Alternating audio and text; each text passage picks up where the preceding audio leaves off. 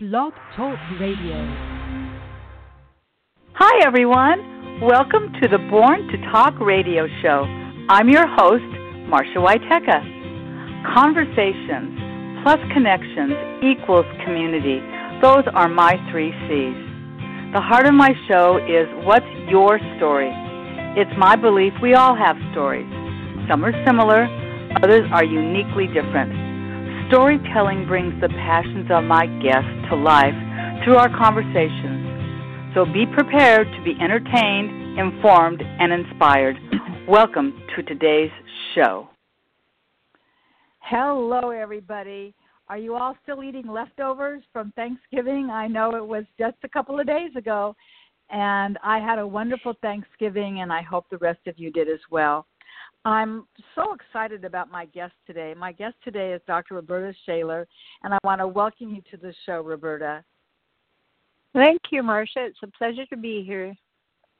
Thank you. And I must tell you, everybody, Roberta has quite the list of accomplishments. She is the relationship help doctor. Okay, so you know that means right away we can talk about relationships.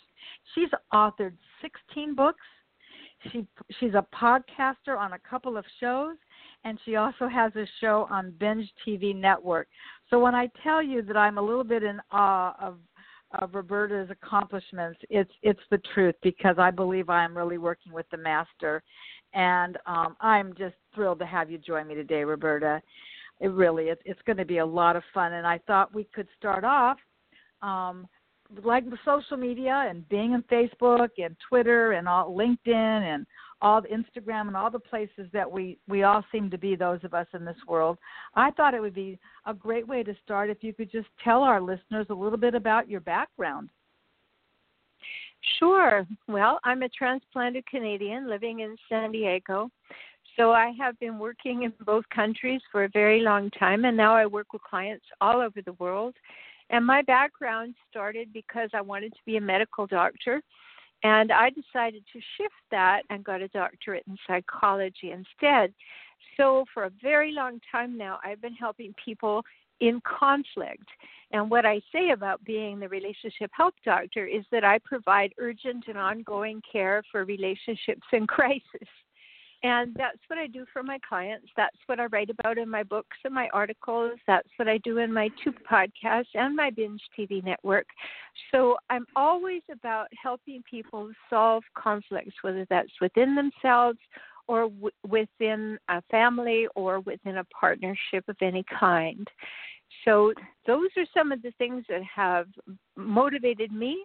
And I particularly am interested in help people who are in relationships with the relentlessly difficult people I call hijackals. And these are the people who are a bit crazy-making, and you need to learn how to save your sanity. That is so awesome, and truly, this time of year particularly, but we all are in relationships where it's at work, it's in our families, it's in our communities. In fact, I think relationships is one of the key words in my lifestyle. I relish relationships, and I look forward to relationships. And that's, as you said, they're not always all perfect. I mean, people are not perfect, but sometimes we, with some help with experts like yourself, we can improve in some of those areas. And I thought that in the first part of this, we could spend a couple of days talking about the things that you are an expert in, but we only have an hour, so I'm going to focus just on a couple of areas on today's show. And that first one has something to do with what you just said, which is how we can learn to improve our home life, our workplace, and our community relationships. And one of the things that I think is interesting is I'd like to talk about healthy relationships and why you believe it requires assertiveness. What do you mean by that? Oh, well, that's a great question, Marsha, because many people are afraid of the word assertiveness because they connect it with aggression. And those two things are so different. To be assertive in my books and I mean that in the ones I've written, but also in my context to this, is that assertiveness means that you know that you deserve to take up space and draw breath.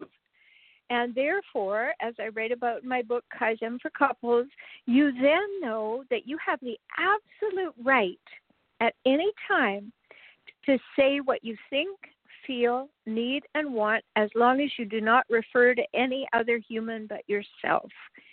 And that's a big distinction, because assertive is not digging your heels in. Assertive is just saying, here's where I stand, and giving people information about you. That's interesting. Do you think that people oftentimes themselves don't really even know where they stand? Does that play a part in this? Well, it does for sure, because many people have not progressed as they could and hopefully will to go from that place of being in a family where you are trying to fit in and get the approval of parents who will feed you and allow you to survive, to come individuated to the point where you know who you are regardless of what other people think, and that you absolutely believe that you have the right and the responsibility to express your uniqueness. And that's a big shift for many people, because they're still in the place of endeavoring to please others. And so we want, of course, to be pleasant and interactive and respectful, and we want to be that way with ourselves, which means that I need to know myself really well. And as I said earlier, it's very important to start with the relationship you have with yourself. This is the basis of all relationships. I think that's true, and it's interesting. I'm thinking as I'm reflecting as you're speaking, and I'm thinking about terms that we may have heard growing up.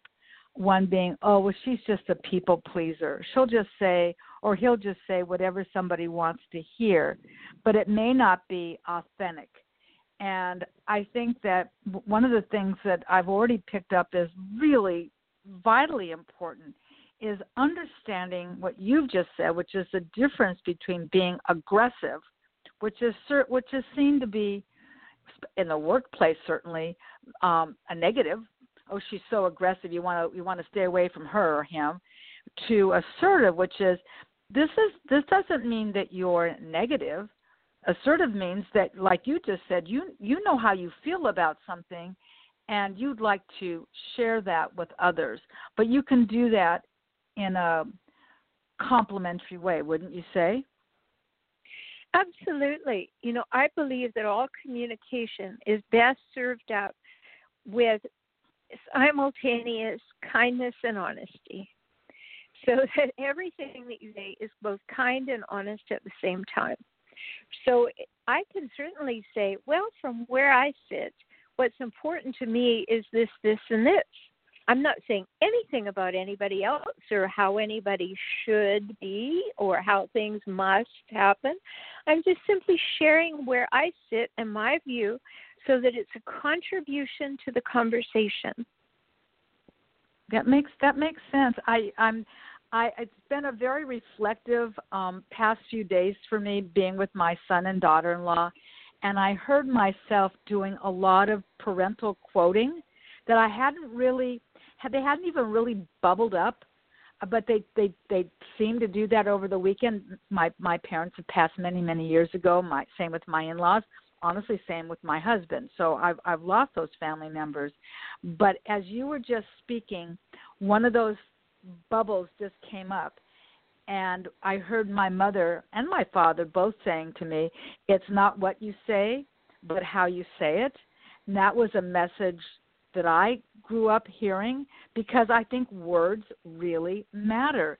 And I think that when someone is being assertive, why do you think so many people find that as being challenging as opposed to being positive? Well, I think they find it challenging because they haven't given themselves permission to be assertive. So when someone else is assertive, it almost sounds aggressive to a person who hasn't given themselves permission to be assertive. They think, well, how dare you? How dare you put that out there? And the actual fact is the person is giving you a gift. They're saying, I'm going to allow you to see into me. I'm going to tell you something about me. And this gives us an opportunity to grow in the relationship. But if I haven't accorded that right to myself, given myself permission to be assertive and to know myself, aggression. And that's where things get really muddy, Marcia. Mhm. I understand that. I find that just in, just to digress ever so slightly, but I've had a very, very challenging 5 weeks. And as somebody that's in this business like you are, where you have a website and I have a website, for whatever reason, unbeknownst to me, my website was taken down. And you couldn't get to it unless you went through something other than Google Chrome, which is what I happen to use. And I didn't have a lot of background in technology. I can talk. I can host. I can show my interest because it's authentic and it's real. But when you take me into a realm of another medium, another level of technology where their glossary of words are not my glossary of words, I had a very challenging 5 weeks not being able to operate my business the way I needed to.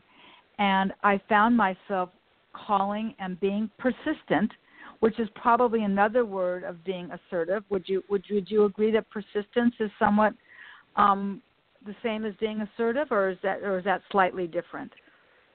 Well, it has connotations, so it's slightly different. I guess what I was... Persistent is something we want to be. We definitely need to be. We need to know how to do it. But, there's a fine line between persistence and stubbornness.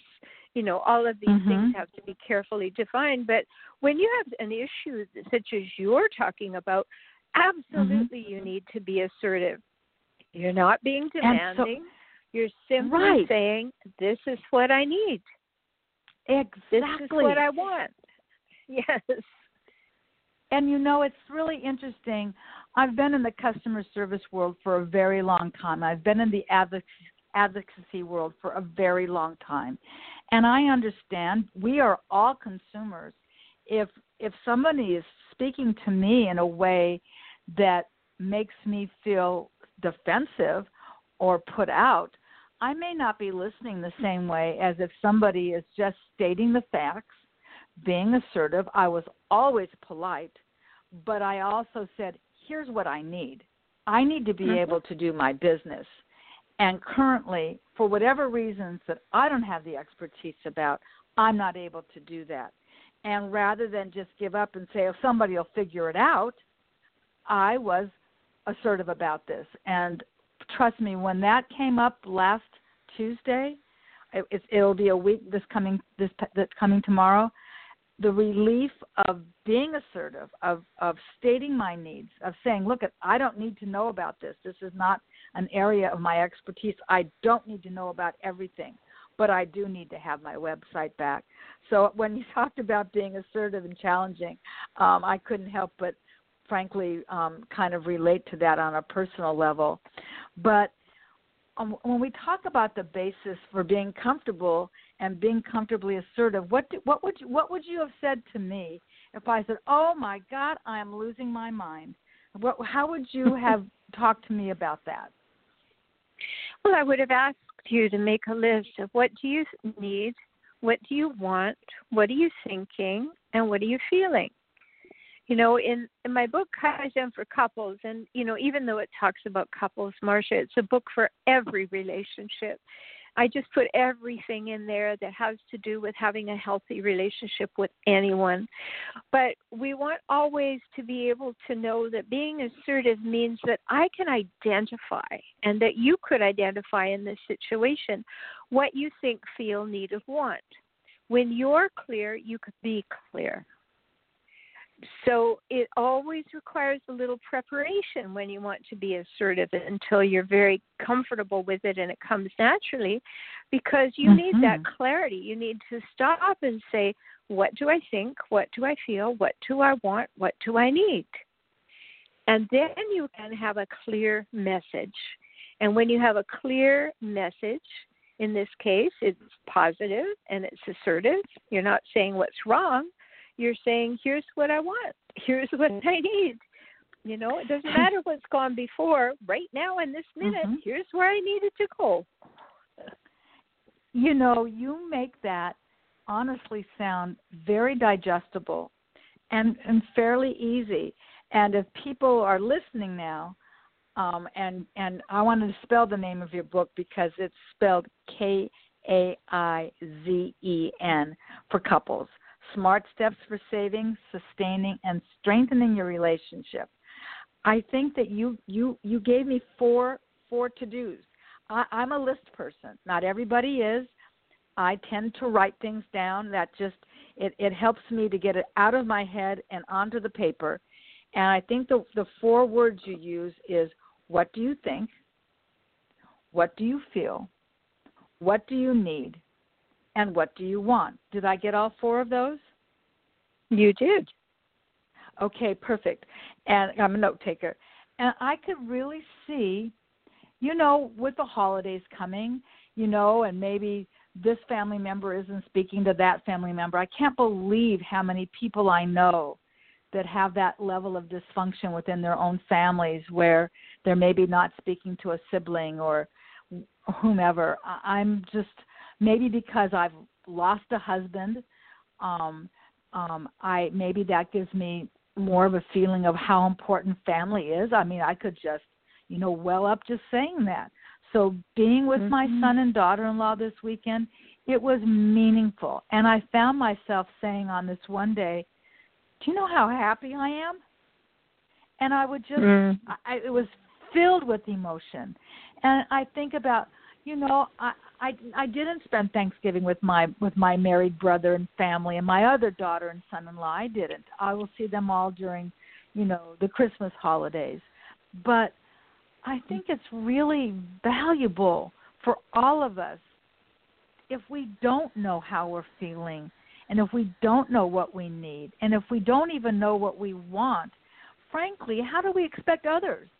Don't expect people to be mind readers. I mean, truly, if you're able without, I don't know, to speak harshly and to not be finger pointing like, well, I'd get what I want if you didn't, you know, I would be able to do this if it wasn't for you. This is what I need. I don't hear that you'd be suggesting that that's the strategy that you're speaking about in regards to anything in life. Is that correct? Oh, absolutely. I mean, you don't get anywhere with outright or veiled blame. You know, when there used to be a technique that people taught in communication classes, and it was called the I message. And it was a long time ago, 30 years ago. And when I was told to teach it, I said, I can't, I won't. And people said, well, why not? It's new, it's trendy, it's, you know, the done thing.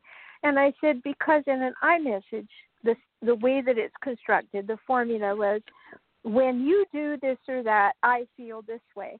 Well, that's just straight out veiled blame, if not straight out blame. And that's inappropriate, because the other person immediately gets their back up. They immediately become defensive unless they're very, very healthy.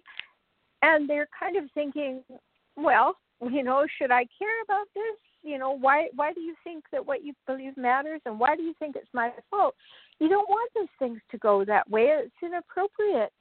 So that's why in Kaizen for Couples I share the formula that I created to counteract that. And that's called the personal weather report. About it in a sense.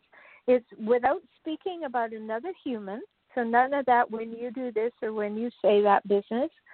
You are just assertive enough to know yourself well enough to say, I think, feel, need, and want. And then you're letting someone in to your world, and then you watch what they do with it. And that's how you begin to learn how to do a relationship with the person to whom you're speaking. You know, it's really interesting that iMessage and the should and the could back in the days, 30 some odd years ago. You know, for anyone that's ever been in any kind of therapy of any sort, you know, that clearly was the methodology then, and those coulds and that shoulds. And if you speak from the position that you just said, where you're not casting any blame, you're really just allowing the person, if they're truly interested in knowing, you're letting them know how you're feeling. And you know what? It doesn't have to be because of something that went wrong. It could really be about something that went right. I feel so valued when you look at me when I speak. Right? Let me ask you, is that a right or a wrong way to say something? Well, that's very close. I still use any pronouns except I. So I feel valued when people look at me when they speak, right? You generalize it. Now, if you're in a very close romantic relationship or a mother-child relationship or whatever, you might say, oh, honey, when you look at me, when you speak to me, I feel like you really see me. And that'll be just fine, right? Because you're in the positive. But if you were in the negative, it wouldn't be quite as easy to hear.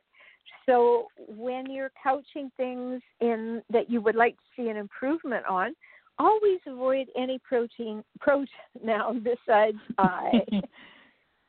I see. So let's revisit that again so that I'm walking away with that message. I said, I feel so valued when you take the you out and say, I feel so valued when I love it when people look at me when they speak to me because I feel so valued. I feel like they really see me. There you go.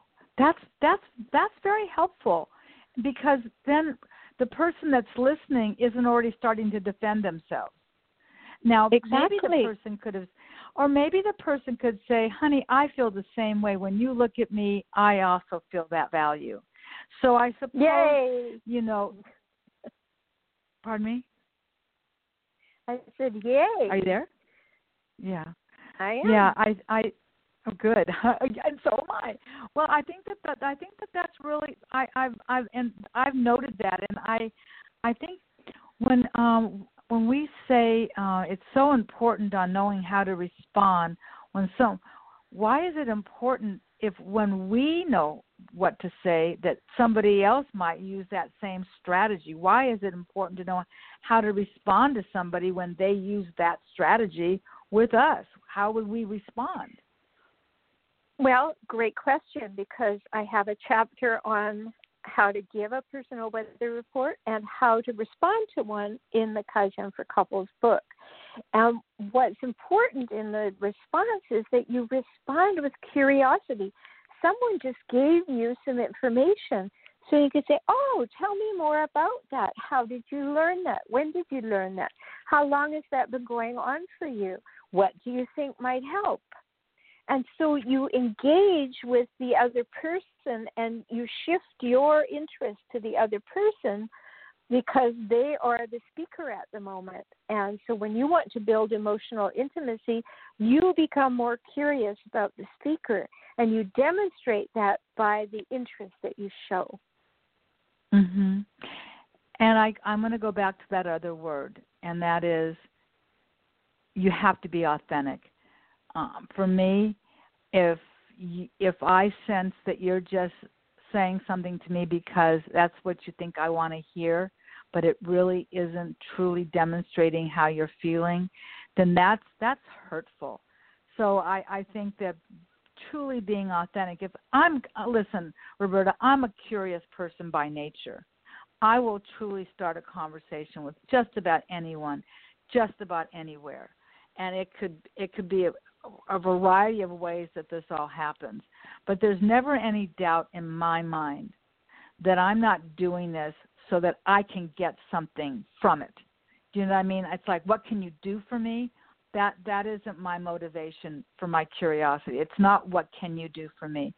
I think that we're living in a time right now, and I absolutely stay away from anything that is exclusive, because I believe there's a little too much of that right now, and I believe that being inclusive serves all of us so much better. You and I are both very active on social media. There are people that's the last place they would ever want to go, because they're private and they really are not particularly interested in what you and I are doing, nor do they really care to have you know what they're doing. And I respect that. That's fine. There's a reason for people to be private just the same way there's reason for people to be public.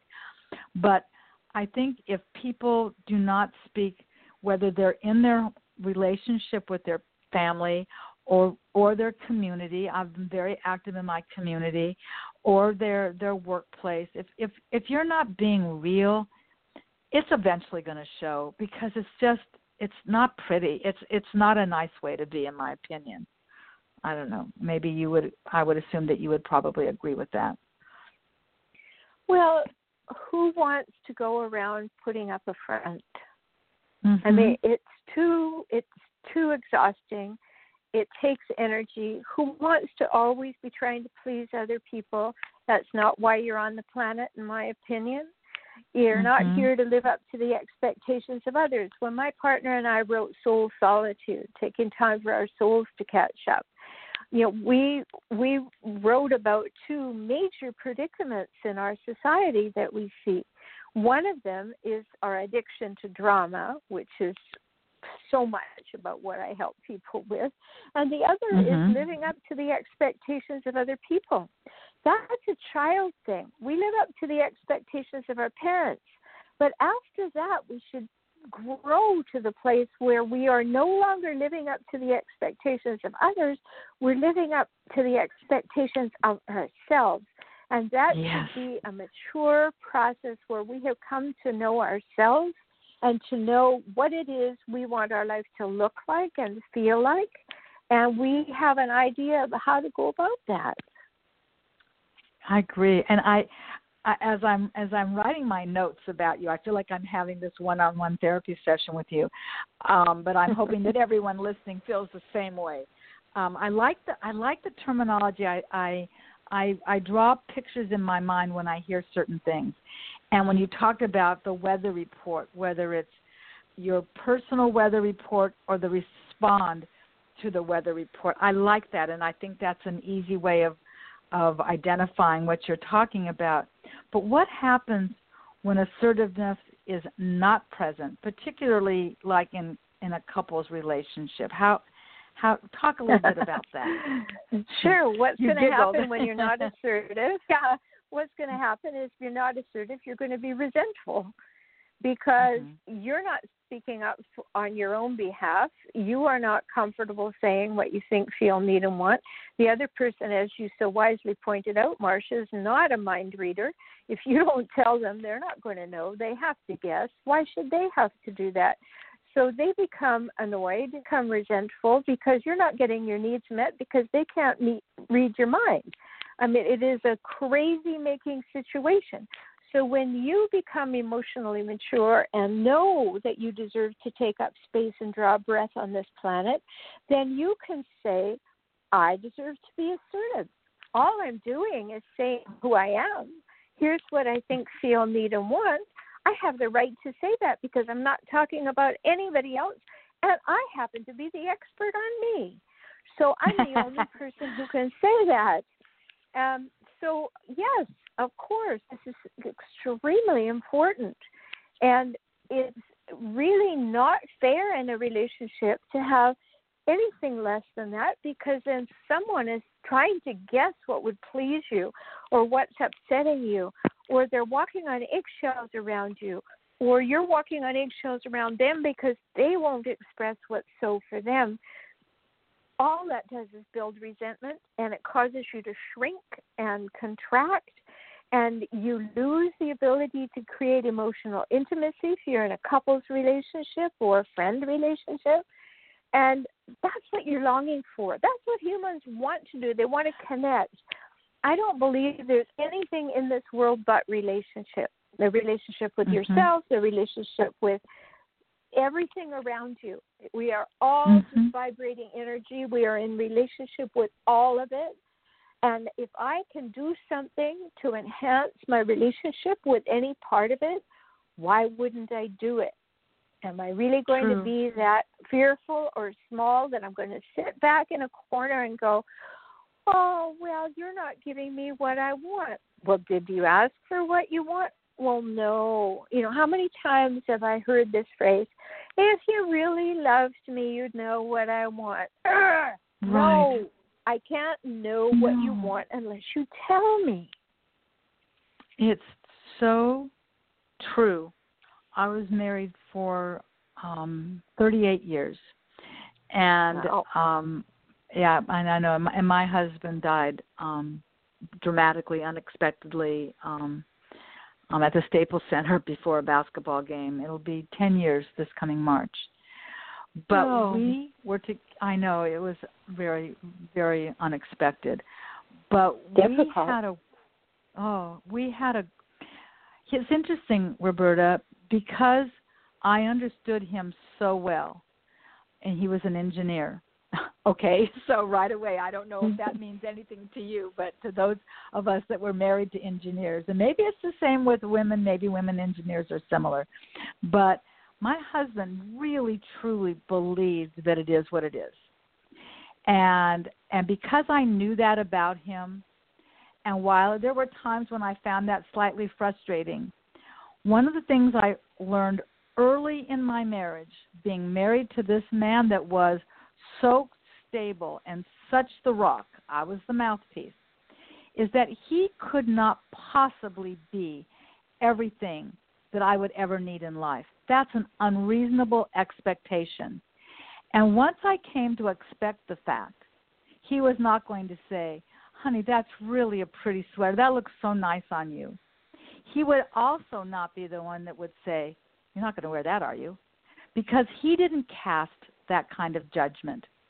So if I felt like, what do you think? Is this sweater cute or not? My girlfriends would tell me that. And I could say to a girlfriend, do you like this? Do you think this is cute? And then they could tell me. And then my needs were met that way because I understood, because of our relationship, that's how it worked. And that's how it worked for us. And therefore, there was not a lot of unspokenness because there was a tremendous amount of understanding. And I don't know if that's for most people's marriages, but certainly in ours, once I came to recognize that fairly early into the marriage, that he could not be my everything. And I tell women, if you expect your spouse to be your everything and he or she suddenly dies, then what are you, nothing? You have nothing? There's nothing about you? You don't know who you are? So I think I'm off on a tangent there, but I think that relationships, like you were saying, are so important because you just want to be in healthy ones. Who wants to be in an unhealthy relationship? I know I don't. And when it comes to workplace, that's a little bit different than your spouse and your family. How do you put assertiveness in the workplace relationship?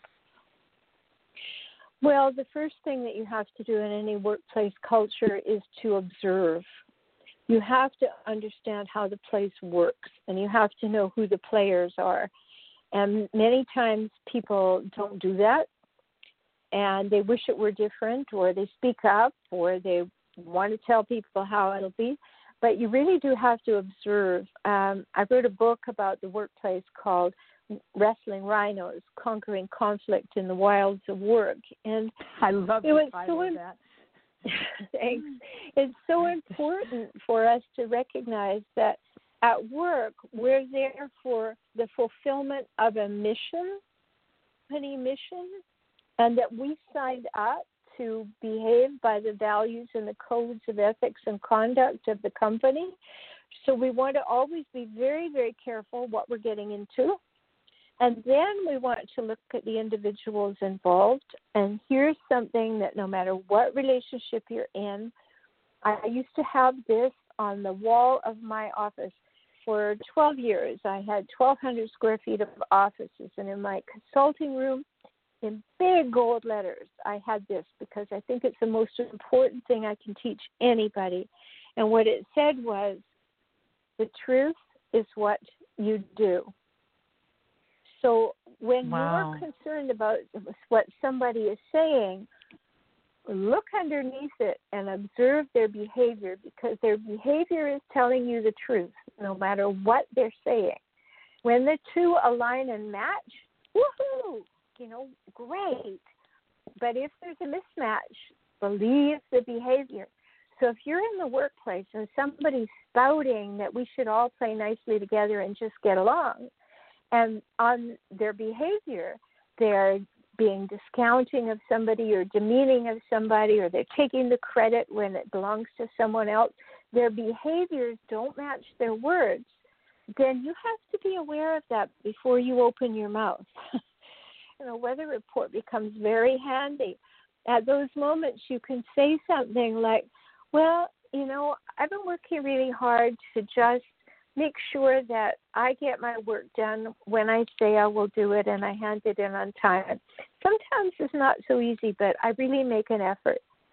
That can be so better heard than saying, you're just wasting our time. You never get anything done on time. Yes.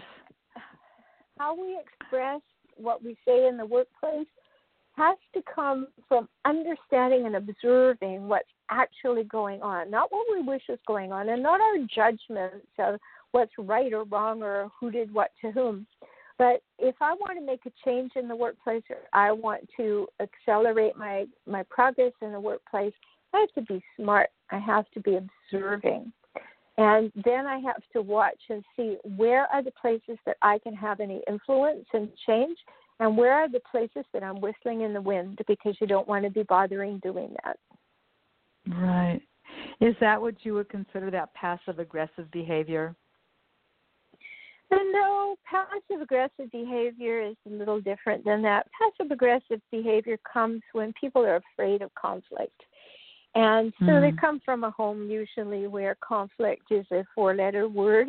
And so they would rather agree with their parent, and therefore they will continue to agree with their spouse or their boss. If someone says, well, will you do this? Can you do this by 4 o'clock on Saturday? They know full well that they have no intention of doing it, and they're not going to do it, but they don't want the conflict in the moment, so they say, yeah, sure. They want to postpone having the conflict. So when 4 o'clock on Saturday comes along and you say to a passive-aggressive person, well, could I have that, please? They say, well, you've got a nerve, haven't you? Do you think I don't have anything better to do? Wow. And so they're passive in the beginning and then aggressive in the results. Whoa, that's crazy making, isn't it? Oof. It's totally crazy making and funny. You should use that word, Marcia, because the name of that book is Stop. That's crazy making. How to quit playing the passive aggressive game. Because it absolutely is crazy making. I love the title of your books. Like the one we were just talking about, because we're going to move over to yet another book, but just the visual, Wrestling Rhinos, Conquering Conflict in the Wilds of Work. That is just brilliant. I'm sorry. I'm not sorry. I don't know why I said I'm sorry. That is just brilliant. I love that. And I believe you and we'll talk a little bit, we'll make sure, let's just say it now in case somebody is listening. You can do video conferencing with your clients. Is that correct, around the world? That's what I do. That's the only thing I do. So how would somebody get in touch with you if they wanted to do something like that? Oh, you go to my website, forrelationshiphelp.com, FOR, relationship, HELP.com/join. And that will give you the opportunity, if you're ready to work with me, that gives you the opportunity as a new client to have a 1-hour full session with me for only $97. That way Wonderful. You get some very good insights and you can find out if we're a good fit. And after that, then I work in packages. So that's one way if people want to work with me directly, because then we do that over Zoom video conferencing all over the world. And Wonderful. the other ways, of course, for people to get to know me are to listen to my podcast or go to my YouTube channel. Yes, that's beautiful. It's the beauty of social media. I'd like to switch, just a slight switch, but not really a slight switch. And I'd like to talk about the book that you just mentioned, which was Soul, Solitude, and Inclusive Compassion. I love, by the way, that's a beautiful image of the lighthouse. That book cover is really lovely. That spoke to me. So it's about including why inclusive compassion is essential to healthy relationships and effective living. So let's do some glossary terms now. So let's talk about first of all, what is inclusive compassion, and how does that differentiate between compassion? Can teach me about that. Well, I think that we have I think we have two, actually, absolutely crazy-making inane sayings in the English language, and bad combination of words. And inclusive compassion is the antidote to one of those sets of words, and that set of words is give until it hurts.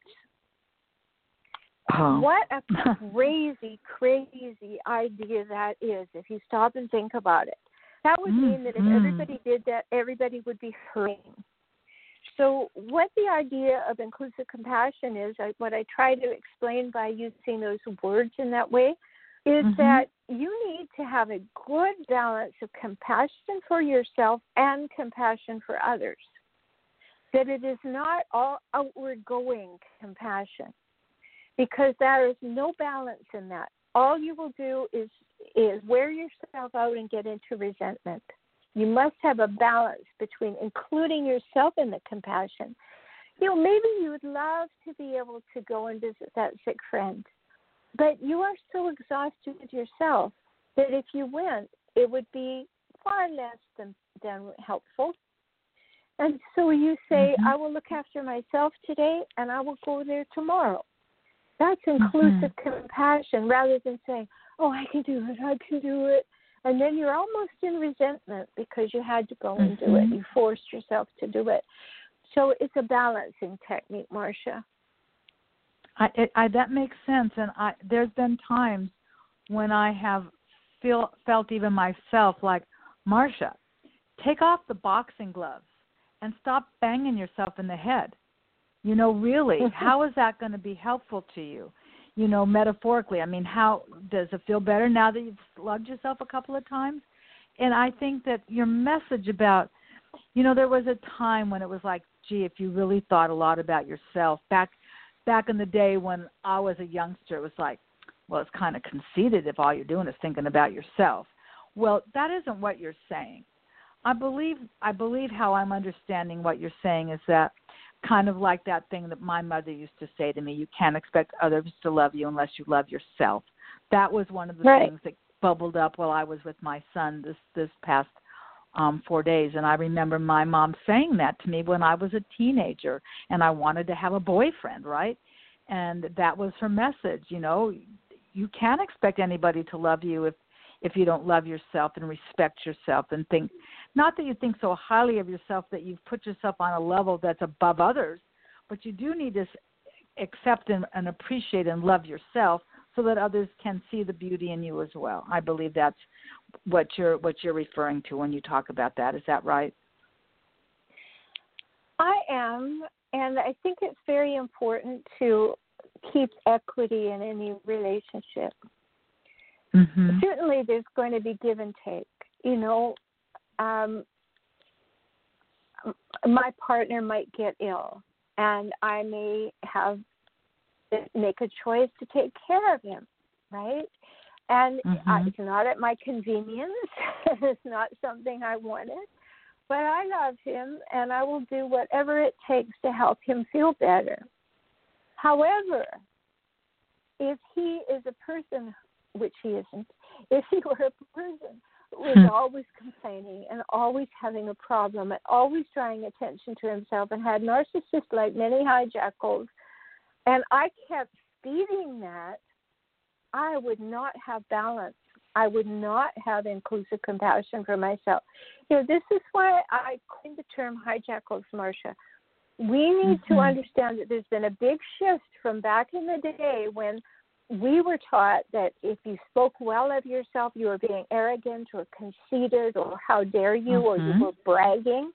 We need to be able to understand that you can say what's so.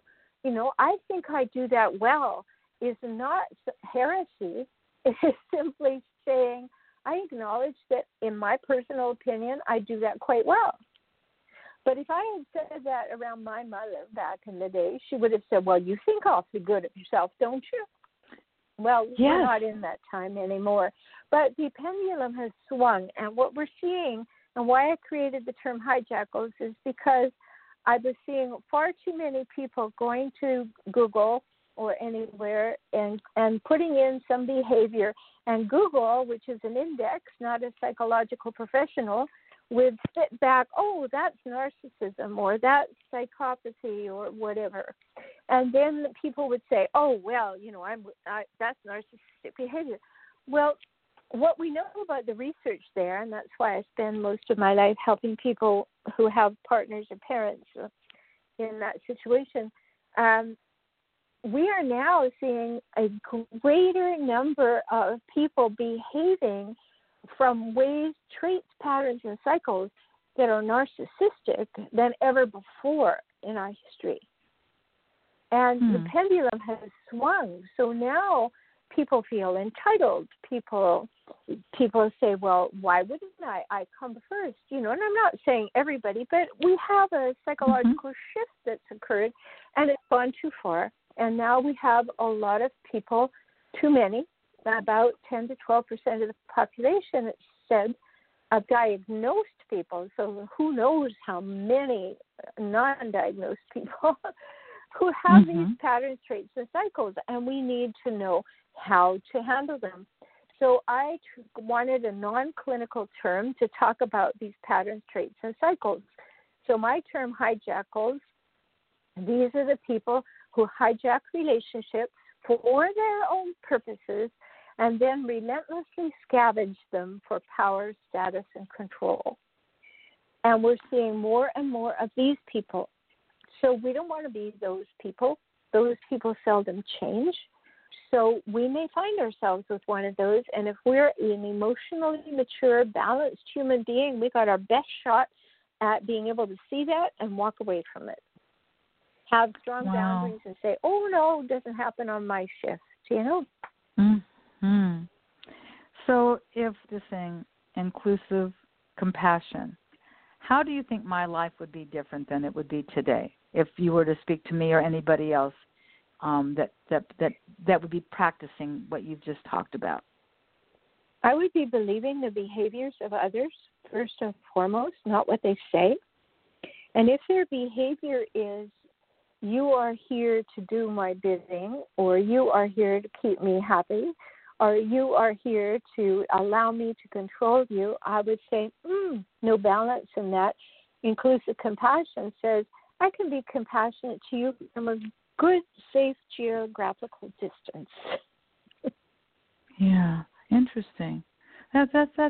Why do you think that people are worried about being assertive and they're concerned that that why do you think that you, as you would say, that this is an inalienable, and I can't say that word, I can read it, right to be assertive?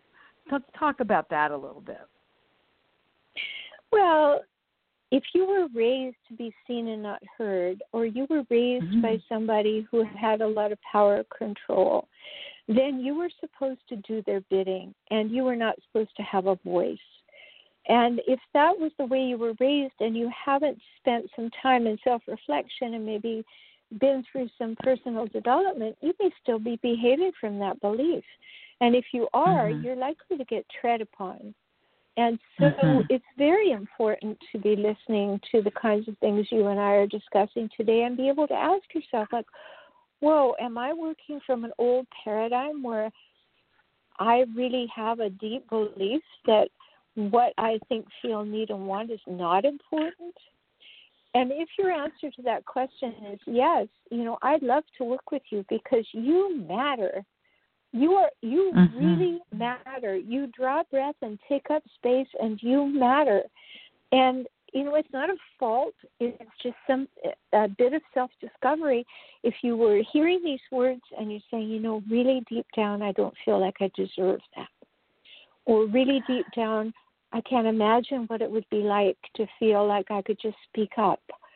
And if you can get in touch with that, then know that there's a huge amount of wonderful growth in your future. Yeah. Yes. And, if you've got that message and you are that parent of that 7-year-old or that 17-year-old, and that's what's playing, that tape is still playing in your head, then you're likely to pass it on to your children, right? Because they're going to witness and experience you that way. And if that's what you heard growing up, then if you want to break that cycle, that's when they turn to somebody like you, the relationship help, that can really, without judgment, help go through. You've written so many books to help people go through the process of recognizing their own value, right? Absolutely. And really believing that you matter. We can say that so glibly, Marcia. You say, you matter, and say, oh, I know. But if you sit with it in the quietness of your own living room with a purposeful, conscious cup of tea, and you say, do I really believe I matter? You may find that the answer comes back something that your mother or father said to you. Who do you think you are? Or what makes you think that you matter? And those are old tapes. Those are old scripts. That's the child having to please the parent, living up to the expectation of the parent, because the basic paradigm is if you do what the giants want you to do, they'll continue to feed and protect you so you can grow up. But once you grow up, then it's time to reflect. For the last 30 years, I've been doing this work now for 34 years. For the last 30 years, I've been saying, please, just 20, and let me work with them until they're 21. And we'll go back and we'll look at all the scripts you've been given, all the beliefs you've been given, all the words that have been said about you, and now you get to choose which ones you want to live with and by. And you can let the others go back to where they came from, just leave them behind, and you can move forward. But we're so busy when we're 20 and 21 getting an education and being in relationships and having new experiences. And our brain doesn't finish growing till we're 25. So we're still not fully cooked. We're not self-reflective at that age, right? And so it's never too late to become self-reflective. I highly recommend it. And I hope everyone listening to this says, I deserve to have that. I have a program, a very, very inexpensive program, Marcia, and you'll find it at forrelationshiphelp.com/ESC. And ESC stands for Emotional Savvy Circle. And I have a program in there for only $5 a month. You can get my 21 steps to empowered emotional savvy delivered to your email over 46 days. And it gives you step-by-step things to really in-depth think about and journal and reflect on so that all of the stuff that we're talking about you can handle. So that's at forrelationshiphelp.com/ES as in Sam, C as in Charlie. And $5 a month. And if you want to upgrade to the $15 a month level, once a month we have a group Ask Me Anything call. And I stay on the line for people to ask me whatever they want to. Wow. And these are important so cool things. Yeah. Oh, man. Well, thanks. But For me, That's this cool. is really important that we have those opportunities. When I put up my hand and say, hey, I want to have the most fulfilling life and be the most evolved I can be, that there's a way to do it without breaking the bank. So start there. I love this subject. I have to be honest with you. I very much think relationships are so important. And we're not all the same. So what my son might need is, I can tell you for a fact, it's not at all what my daughter would need, because my son's personality is more like mine, and my daughter's personality is more like what my husband's were. So I'm able to distinguish. That way in every case. Yeah, but what made me, what I was thinking about while you were speaking, and I think that this $5 a month thing is just incredible. And you know what? I'll make sure when our show is over and I put this into the archive, I'll make sure that I include that link there, so people, if they didn't write it down, they're listening in their car or whatever, I'll make sure that people can find it.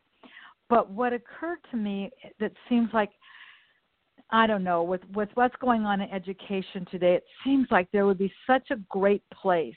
Maybe it starts in middle school. Maybe it doesn't start in elementary school. But certainly when you become a middle-aged, when a preteen teenager, it seems like there should be a life skills class. You know, there's not enough of that kind of schooling in our schools today, where somebody could help teach some of those things, so where you're hearing these messages much sooner than when you're the 21-year-old. You know, how nice would it be to just hear some of these messages when you're a little bit younger and can take some of this in? I think would be so great.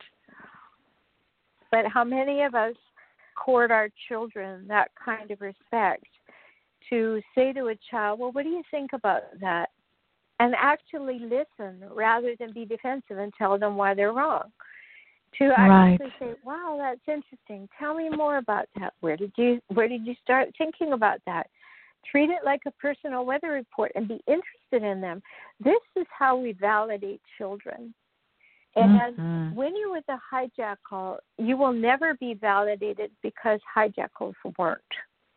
And so validating a child, you know, I was talking to somebody yesterday and I said, you know, I knew them well because they had been working with me a long time. And I said, you know, about the husband, you know, I know very well that his mother, if he had an owie and he took it to his mother would say, if you're going to cry, I'll give you something to cry about.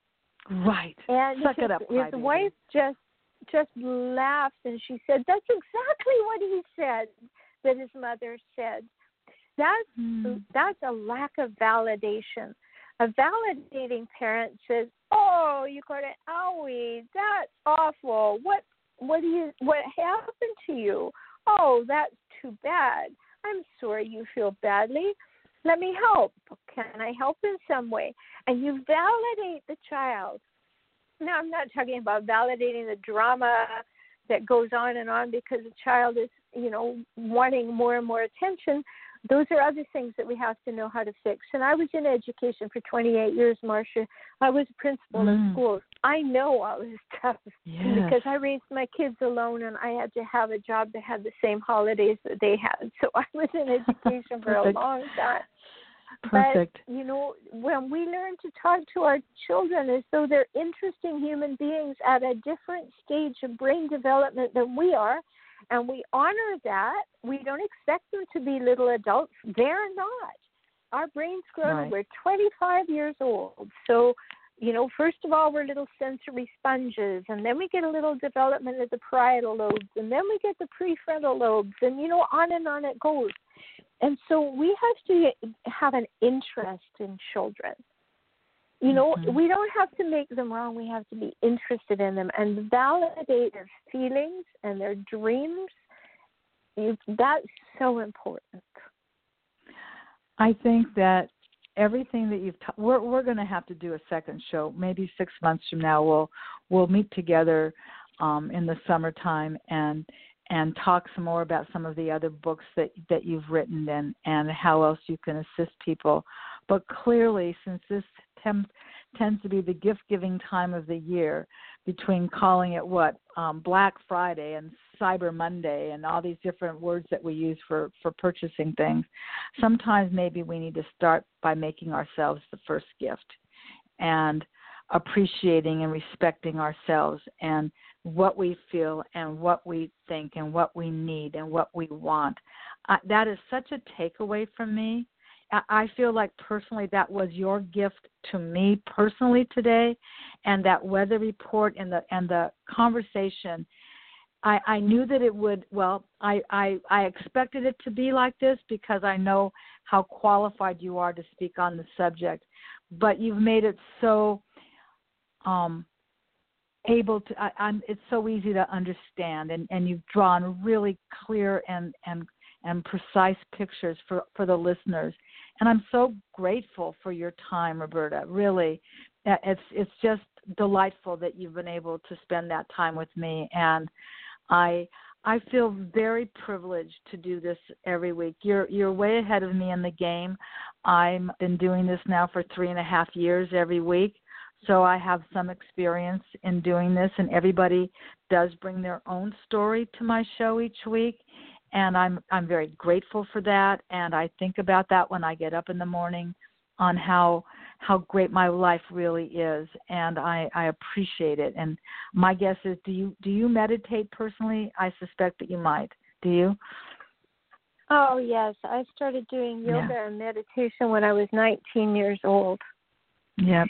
Yeah, long I would have before expected anybody in North America thought it was even a good idea. So yes. Oh, yes. I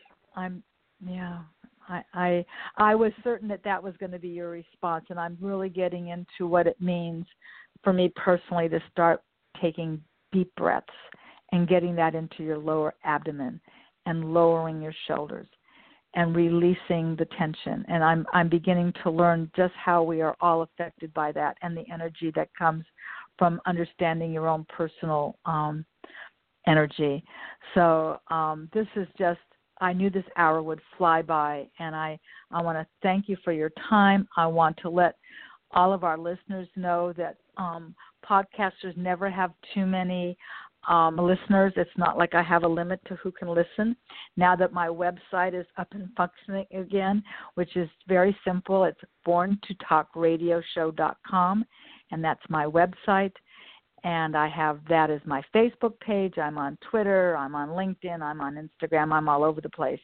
And for those of you that like to read, the podcasts have become so popular now that if you are somebody that's never really done podcasting, listened to podcasting before, and you have an iPhone, it's already embedded on your phone. You just simply click on that icon.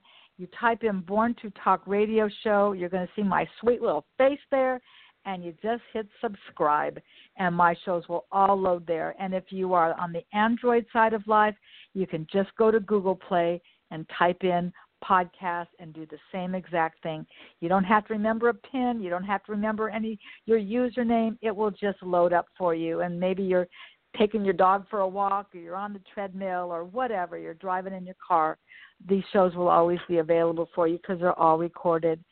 And I, as somebody that's been doing this, you know the value of podcasting and how we're really reaching a lot of people in this medium. So I'm grateful for you joining me today, Roberta. This has just been a very enlightening show for me personally, and I hope that our listeners feel the same way. And I will make sure that you can. Why don't you tell them one more time how they can find you on your website, just so that they've got it in front of them. Thank you, Marsha. It's been a real pleasure to have this wonderful conversation with you. And people can find me at FOR Relationship Help, HELP.com. And my YouTube channel has the same name. So go to youtube.com/FOR Relationship Help. Terrific. Well, happy holidays, my new friend. And I hope that your holidays are wonderful. And you and I happen to be living where the weather is quite beautiful. I hope I believe I've just come back in town. I'm hoping that the fires are finally out in our part of California. And for those of you that have experienced some bad winter weather, let's just hope that the fireplace keeps you warm and toasty. And I'm going to take next Monday off. I don't normally do that, but I will be back the following Monday with a very, very exciting guest on December the 10th with Brady Connell, and he has a show that will be premiering on ABC tonight about lighting the light on ABC, and he will be joining me on my show on December the 10th. But I'm going to go to Florida. So thank you, everyone, for staying with me, and I look forward to having you join me again very soon.